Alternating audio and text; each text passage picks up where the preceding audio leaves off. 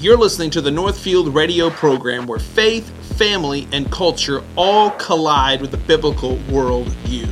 There is a war that's raging for the hearts and the minds and the spirits of men and women. And you and I, as Christians, are on the forefront of that battle. The question is, what will you do? To find out more about the Northfield radio program and Caleb Gordon, go to www.calebgordon.com. Hello, my friends. Welcome to the Northfield radio program. I am so excited that you're here with me today. Wow, my goodness. Summer is in mid-swing. It's hot out. Swing by Outpost Coffee and pick up an iced coffee. These guys have got incredible beverages that will absolutely just refresh your day. Check them out at outpostcoffeeco.com. In our culture today, marriage is under attack like never before. We see people that are getting divorces on a regular basis. We see people separating. We see people struggling in their marriages. And I honestly believe it's because we do not have a biblical understanding of what it looks like to be a godly man and a godly woman. And so on this week's show and next week's show, I want to tackle the idea of what it looks like to be a godly man and a godly woman. Several years ago, I listened to a sermon by a guy named Matt Chandler. He is the lead pastor of the Village Church in Dallas, Texas. And the name of the sermon is Sanctification Through Marriage. And Matt unpacks from the Bible what it looks like to be a godly man and a godly woman. And so what I'm going to do is I'm going to have a two-part series. Part one, Matt is going to unpack what it looks like to be a godly woman. And next week, part two, Matt will unpack what it looks like to be a godly man. So I pray that both of these broadcasts will encourage and challenge your hearts to live for Christ. So sit back and enjoy this message from Matt Chandler. If you think about the words that the scriptures use and that we use as believers in Christ to describe what Jesus did for us on the cross, there's this real interesting pattern that develops. So the scriptures use and we use the idea of reconciliation, or that we are reconciled. And in it, it's this idea that at one time we had relational purity with the Lord and now we don't. And the cross of Christ has reconciled us to God. And if you look at the idea of redemption or being redeemed, it was that we've somehow been kidnapped and he has paid the ransom for, and he's got us back into standing. So from redeemed to reconciled to on and on we could go. In fact, even the word salvation in 1525, when William Tyndale produced the first Greek New Testament, the word salvation was actually translated to health, or a return to health. It was the idea that in Jesus Christ we were returning to health, that we were sick and now we're not. And so there's this idea in the scriptures when it comes to what Jesus did to us on the cross, what he did for us on the cross is that he is returning us to how he created the universe to be. And we talked about that at length. And I do not have any time at all to recap that. Go grab the podcast or go grab the MP3 off our site. But we just talked about the fact that there is no sacred secular divide. That's not how God sees the universe. It's not that church is sacred and economics, business, education, agriculture, all of that is secular. That is an unbiblical way to see the world. God has put structures in place in all domains of society. Okay? And so direction then becomes, will we line ourselves up with how he designed things to work? Now, when sin entered in the world, it fractured everything, not just our relationship with the Lord, but our relationship with one another. So here's what I want to do. And then I'll explain why in this series I'm doing this. I want to talk this morning about the relationship between husbands and wives and how in Jesus Christ we get back to Genesis chapter 2, which says of the man and woman, they were naked and unashamed. Okay? And what that means, don't think naked in regards to physical nakedness, although that's great, but rather think in terms of they have nothing to hide. Okay? So how do we get a man and a woman in the confines of marriage back to the place where they have nothing to hide from one another and they don't walk and or operate in any shame? Okay? So Jesus is going to purchase that for us in his cross. And then he's going to lead us that way by giving us commands that we are to obey. And in obedience to those commands, we line ourselves up with how he designed things to work for our joy and his glory. Okay? Now, I don't know this year that I will get into a more controversial text than the one I'm about to be in. It flies in the face of almost everything our culture believes and tries to operate in. Okay? So here's what I need you to promise me. I'm fine with you getting offended. I'm fine with you getting angry. What I'm saying is don't turn me off until we're done unpacking it. Don't just hear certain words and go, oh no, just give me my 45 to 50 minutes. Let me unpack this thing. And then if you want to leave and never come back, I really am okay with that. Okay? But don't turn me off until we're done here, because God's appeal to you as wives and God's appeal to you as husbands, it's not about your begrudging submission. It's about your joy. And so what's at stake here is your joy. And so my prayer is that you would be hedonistic enough to listen and hear. Okay? Now, what I'm going to do is read the text, and then we'll start to unpack it. You'll see what I mean almost immediately. 3:1. Now, this text starts with likewise. What's happened is he's just gone through what it looks like to submit to authorities in all these different domains. So here's what it looks like in regards to submitting to governmental authorities as believers. Here's what it looks like submitting to coworkers and bosses. Here's what it looks like submitting to authorities in church. Here's what it looks. So he's walking through kind of this idea that there are authorities. Okay? And now look at what he says. Likewise, wives should be subject to your own husbands. I can feel some of you already going, no, you did not. All right? So let's just be patient. Be subject to your own husbands, so that even if some do not obey the word, they may be won without a word by the conduct of their wives, when they see your respectful and pure conduct. Do not let your adorning be external, the braiding of hair and the putting on of gold jewelry or the clothing you wear, but let your adorning be the hidden person of the heart, with the imperishable beauty of a gentle and quiet spirit, which in God's sight is very precious. For this is how the holy women who hoped in God used to adorn themselves, by submitting to their own husbands. Verse 6, geez. As Sarah obeyed Abraham, calling him Lord. And you are her children if you do good and do not fear anything that is frightening. Verse 7. Likewise, husbands, live with your wives in an understanding way, showing honor to the woman as a weaker vessel. I will unpack that. Breathe. Since they are heirs with you of the grace of life, so that your prayers may not be hindered. Okay? So in this text, he's saying, let me line you back up. I've given you my grace. So as you stumble about and try to figure this out, you have grace, mercy, and forgiveness. But let me line you up with how I design things to work. Wives do this, husbands do this. This occurs in several other occasions in the scriptures, namely Ephesians chapter 5. Okay? Let me get to the bottom of this. Because right now, our culture would say that there's no way a woman should be in subject to a man. That she is equal to, and there is no submission. If anything, it's an equal partnership. If I'm not even smarter than he is and should be calling the shots. All right? So this idea of submission is a wildly unpopular idea. But let me get to the bottom of it this way. The thrust of this text isn't submission or subjection at all. That's a secondary issue. It's an issue, but it's secondary. The primary issue in this text concerning the woman is simple. Here's what it is. The command of God on the woman to not put her hope in anything other than him. Intrinsic within this text is, as the women of old have done, as women of God have done historically, put your hope in God. Okay? How you're defined, where your strength comes from, where your purpose comes from, you put your hope in God. And then there's an appeal in this text to make sure that you don't put it in one of two places that women have a tendency to put their hope. Number one, external beauty. Did you hear it in the text? He's not saying don't braid your hair. I mean, this text isn't going, oh, braid your hair, hooker. All right? That's not happening in this text. You miss the point where you make this text read that way. All right? That's not what happened.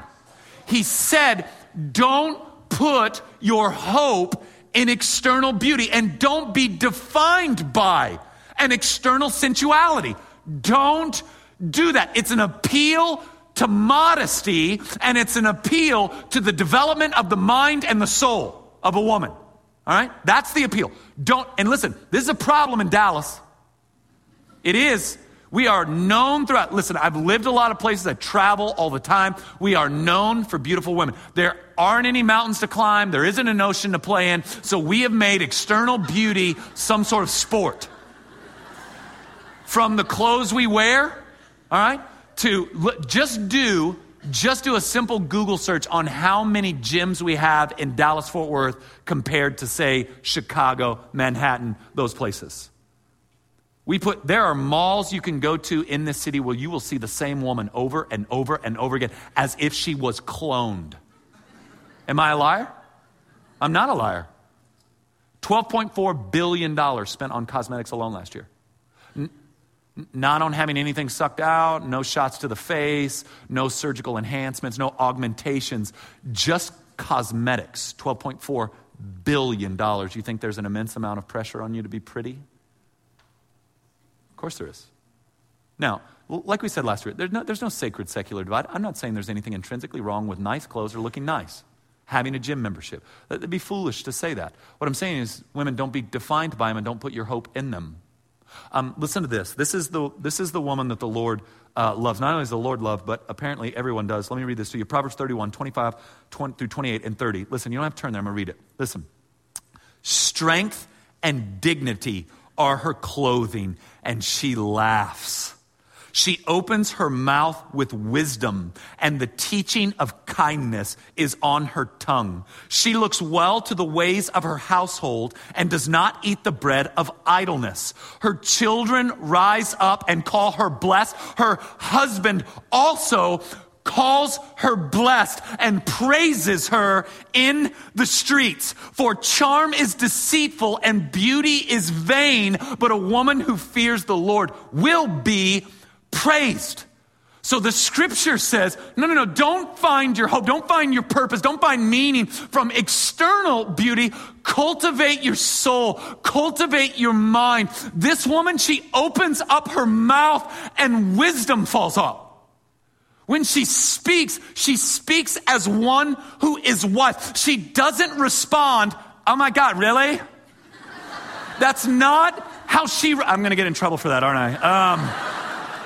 She speaks with wisdom. She is intelligent. Intelligence doesn't just happen. This is a woman who has spent time cultivating her soul, cultivating her mind, and her husband and children sing her praises.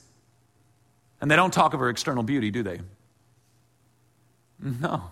Why? Because beauty's vain. Charm is deceitful. She has depth. She has depth. She has not been defined. She has not gotten by on. She has not let her value been caught up in fleeting physical beauty.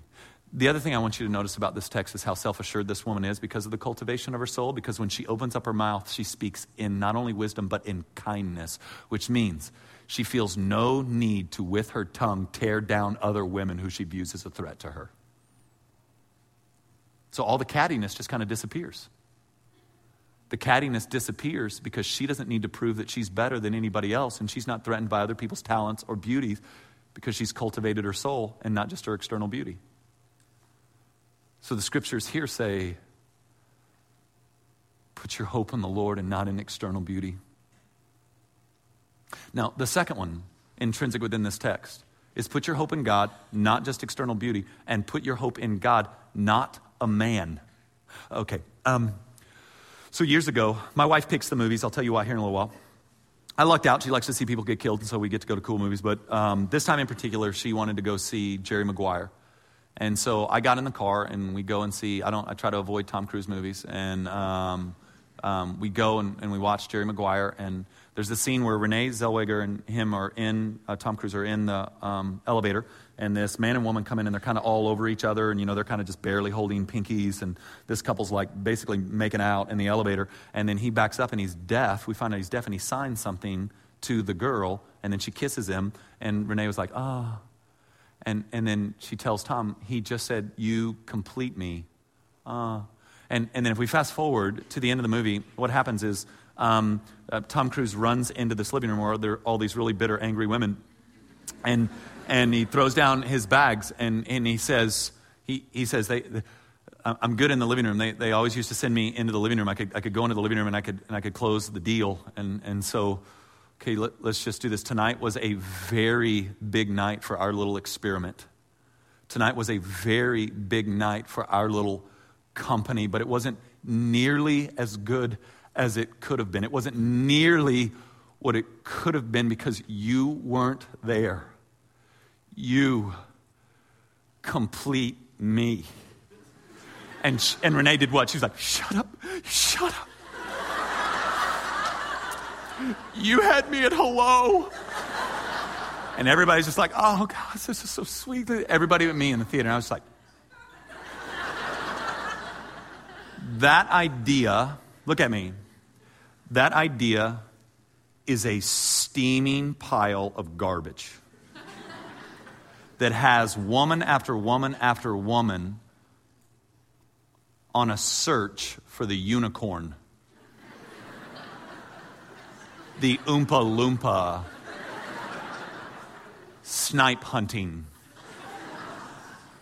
Yeah. I'll be very honest, and I said this on the Saturday night service, literally someone gasped when I said it. Can I be really just straight with you? My wife, Lauren, she's just a girl.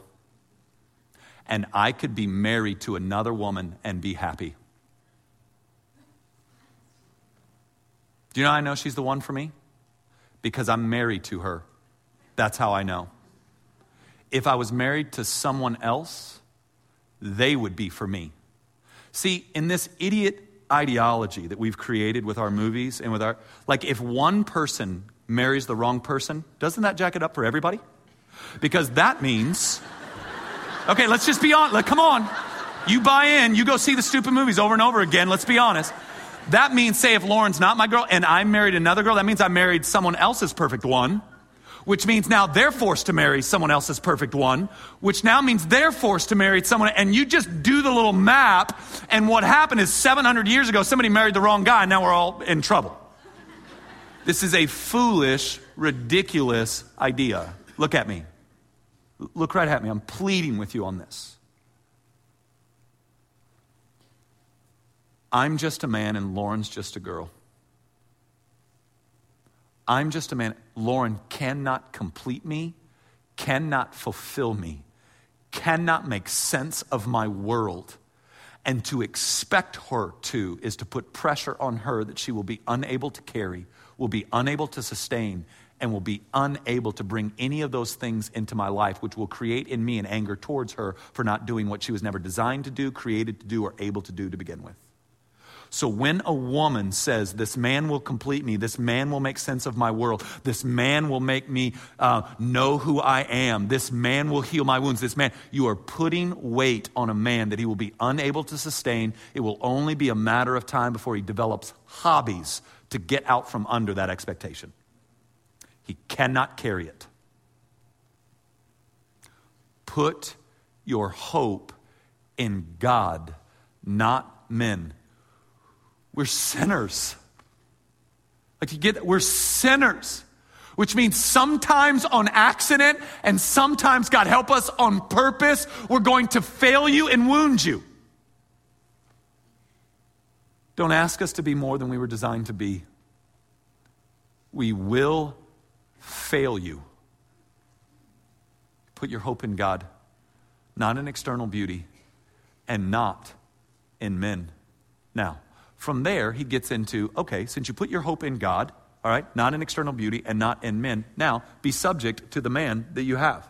Now, he doesn't just leave this idea of submission and subjection loose in the wind for some backwoods fundamentalist to make women second-class citizens. He clearly defines what it means and what it looks like for a woman to be in subjection to her husband. Not men, to her husband. He has three very clean ideas here. Number one, the idea of respect. What does it look like for a wife to be in submission to her husband? That the wife would respect her husband. Now, listen to this. Listen to what the Bible says about this. Proverbs 21:19. It is better to live in a desert than with a quarrelsome, fretful woman. It is better for your husband to die in the desert than to live with you if you're a quarrelsome, fretful woman. If you constantly belittle and emasculate him, God says it's better that he would die in the desert. Proverbs 19:13, a foolish son is ruin to his father, and a quarreling wife is like a continual dripping of rain. If I could pull it into 09, it's better for your husband to be waterboarded than to let you berate him and belittle him constantly. One more and I'll wrap up this idea. Proverbs 21:19, it is better to live in a corner of a housetop than in the house and share it with a quarrelsome woman. In other words, don't berate, belittle, emasculate, and attack your husband. Don't harp on his weaknesses. Now, listen, some of you right now are like, whatever, Chandler, you know my husband, he's an idiot. Okay, listen, I will not take that from you. There's been nothing in my experience trying to disciple men to lead me to believe.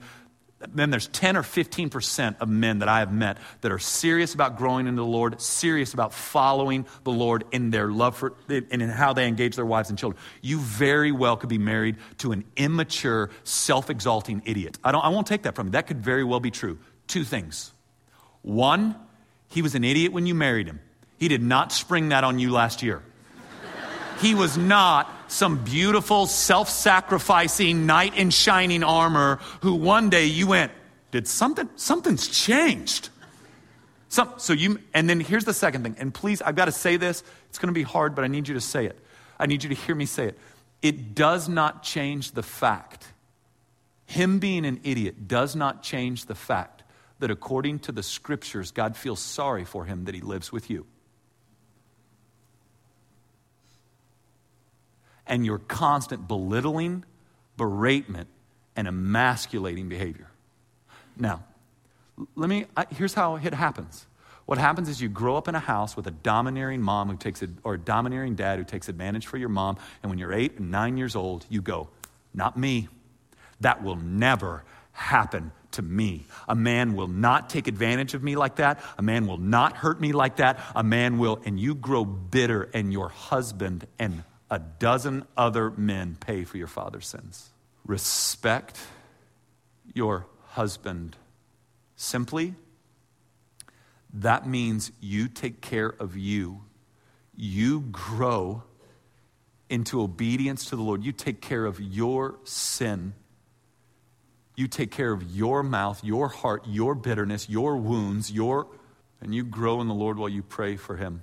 You respect him. You don't run him down with your mouth. I don't care how big of an idiot he is. You respect him.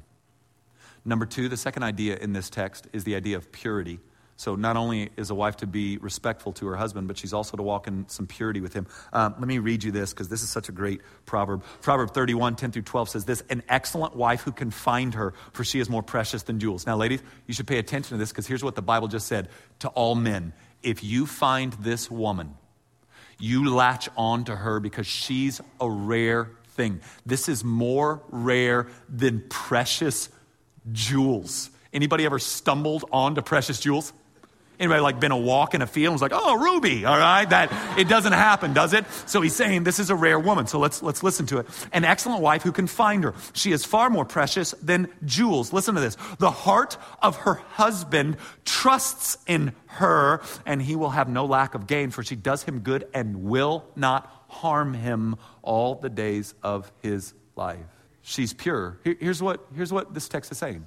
That in her heart and in her mind, she is aware of his strengths, and she praises and encourages what he does well.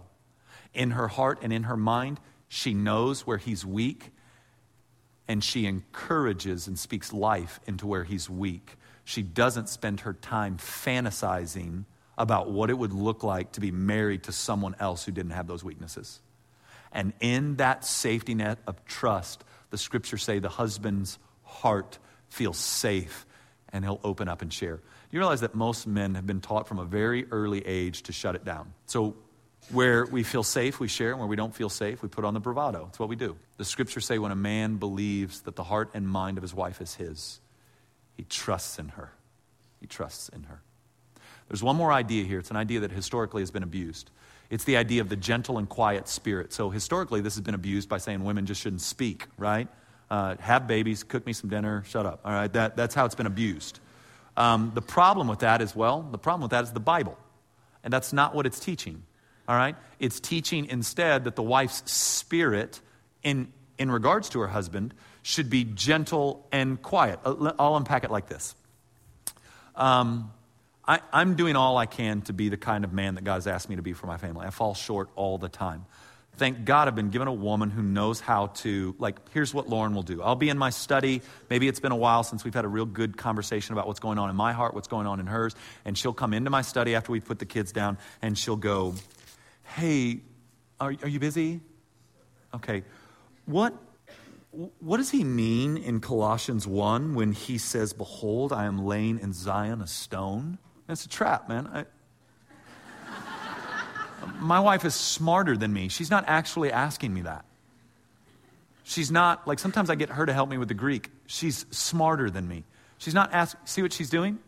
There are times where she'll do this. This is my favorite one. I always just kind of giggle. She'll say, man, I've got to do this thing Thursday night. I'm doing the abuse group. Can you pray for me? And I'll go, yeah, baby. And she'll go.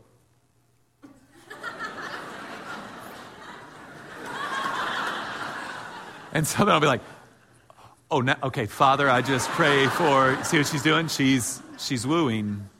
She's gently leading. Do you see the difference between this and, why do you suck at leading our family spiritually? When are you going to do what Matt is telling you to do? When are you going to grow up and be a man? Do you see the difference? Now, honestly, both of them have at their heart the same desire, the man to engage at a deeper level. One of them gets it, and one of them does not. What you do in that moment is you either emasculate him, all right? Which means really you're leading, not him, okay? And then in the end, you'll get a man who'll just go, forget you, woman, and he'll pull back even farther. So this gentle, quiet spirit is not about getting beaten down, just keeping your mouth shut when your husband's an idiot. It's learning how to engage him in such a way that he responds. And that's what submission looks like. So I know there are some of you in here that are single women. And you're going, okay, Chandler, what does this look like for me? What does this mean for me? Let me do 3 things for you. Number 1, find women like this and get around them. If you're single, find older, godly women and get around them. Stalk them. Show up at their house. Find out what Pilates class they're in and get there. All right? Your mat's right next to there. Hey, hi. Me again. All right? Where they are, you are. All right? And then just for the record, I would give them authority. I would give those older, godly women who have loved their husband like this authority, which means if they say your boyfriend is a doofus idiot, you break up with him. Okay? Number 2, take your own sanctification and spiritual development very, very, very seriously. Number 3, and this one will be really hard, so I'm sorry, but I don't know how. I would take some time of solitude and silence, and I would get to the bottom of how you really view men. I would look at the relationships you've been in, what type of man you're attracted to, how those relationships end, and I would begin to look for patterns of dysfunction and an expectation put on a man that only Jesus Christ, your Savior, can fill. And then I'd get my tail into recovery. I hope that this first session encouraged your hearts. Next week, Matt will address men, and he'll talk about what it looks like to be a godly man. So make sure and tune in to next week's broadcast. This program has been brought to you by DSR, a technology company that has been investing in Bartlesville families for over 35 years. DSR, we deliver technology.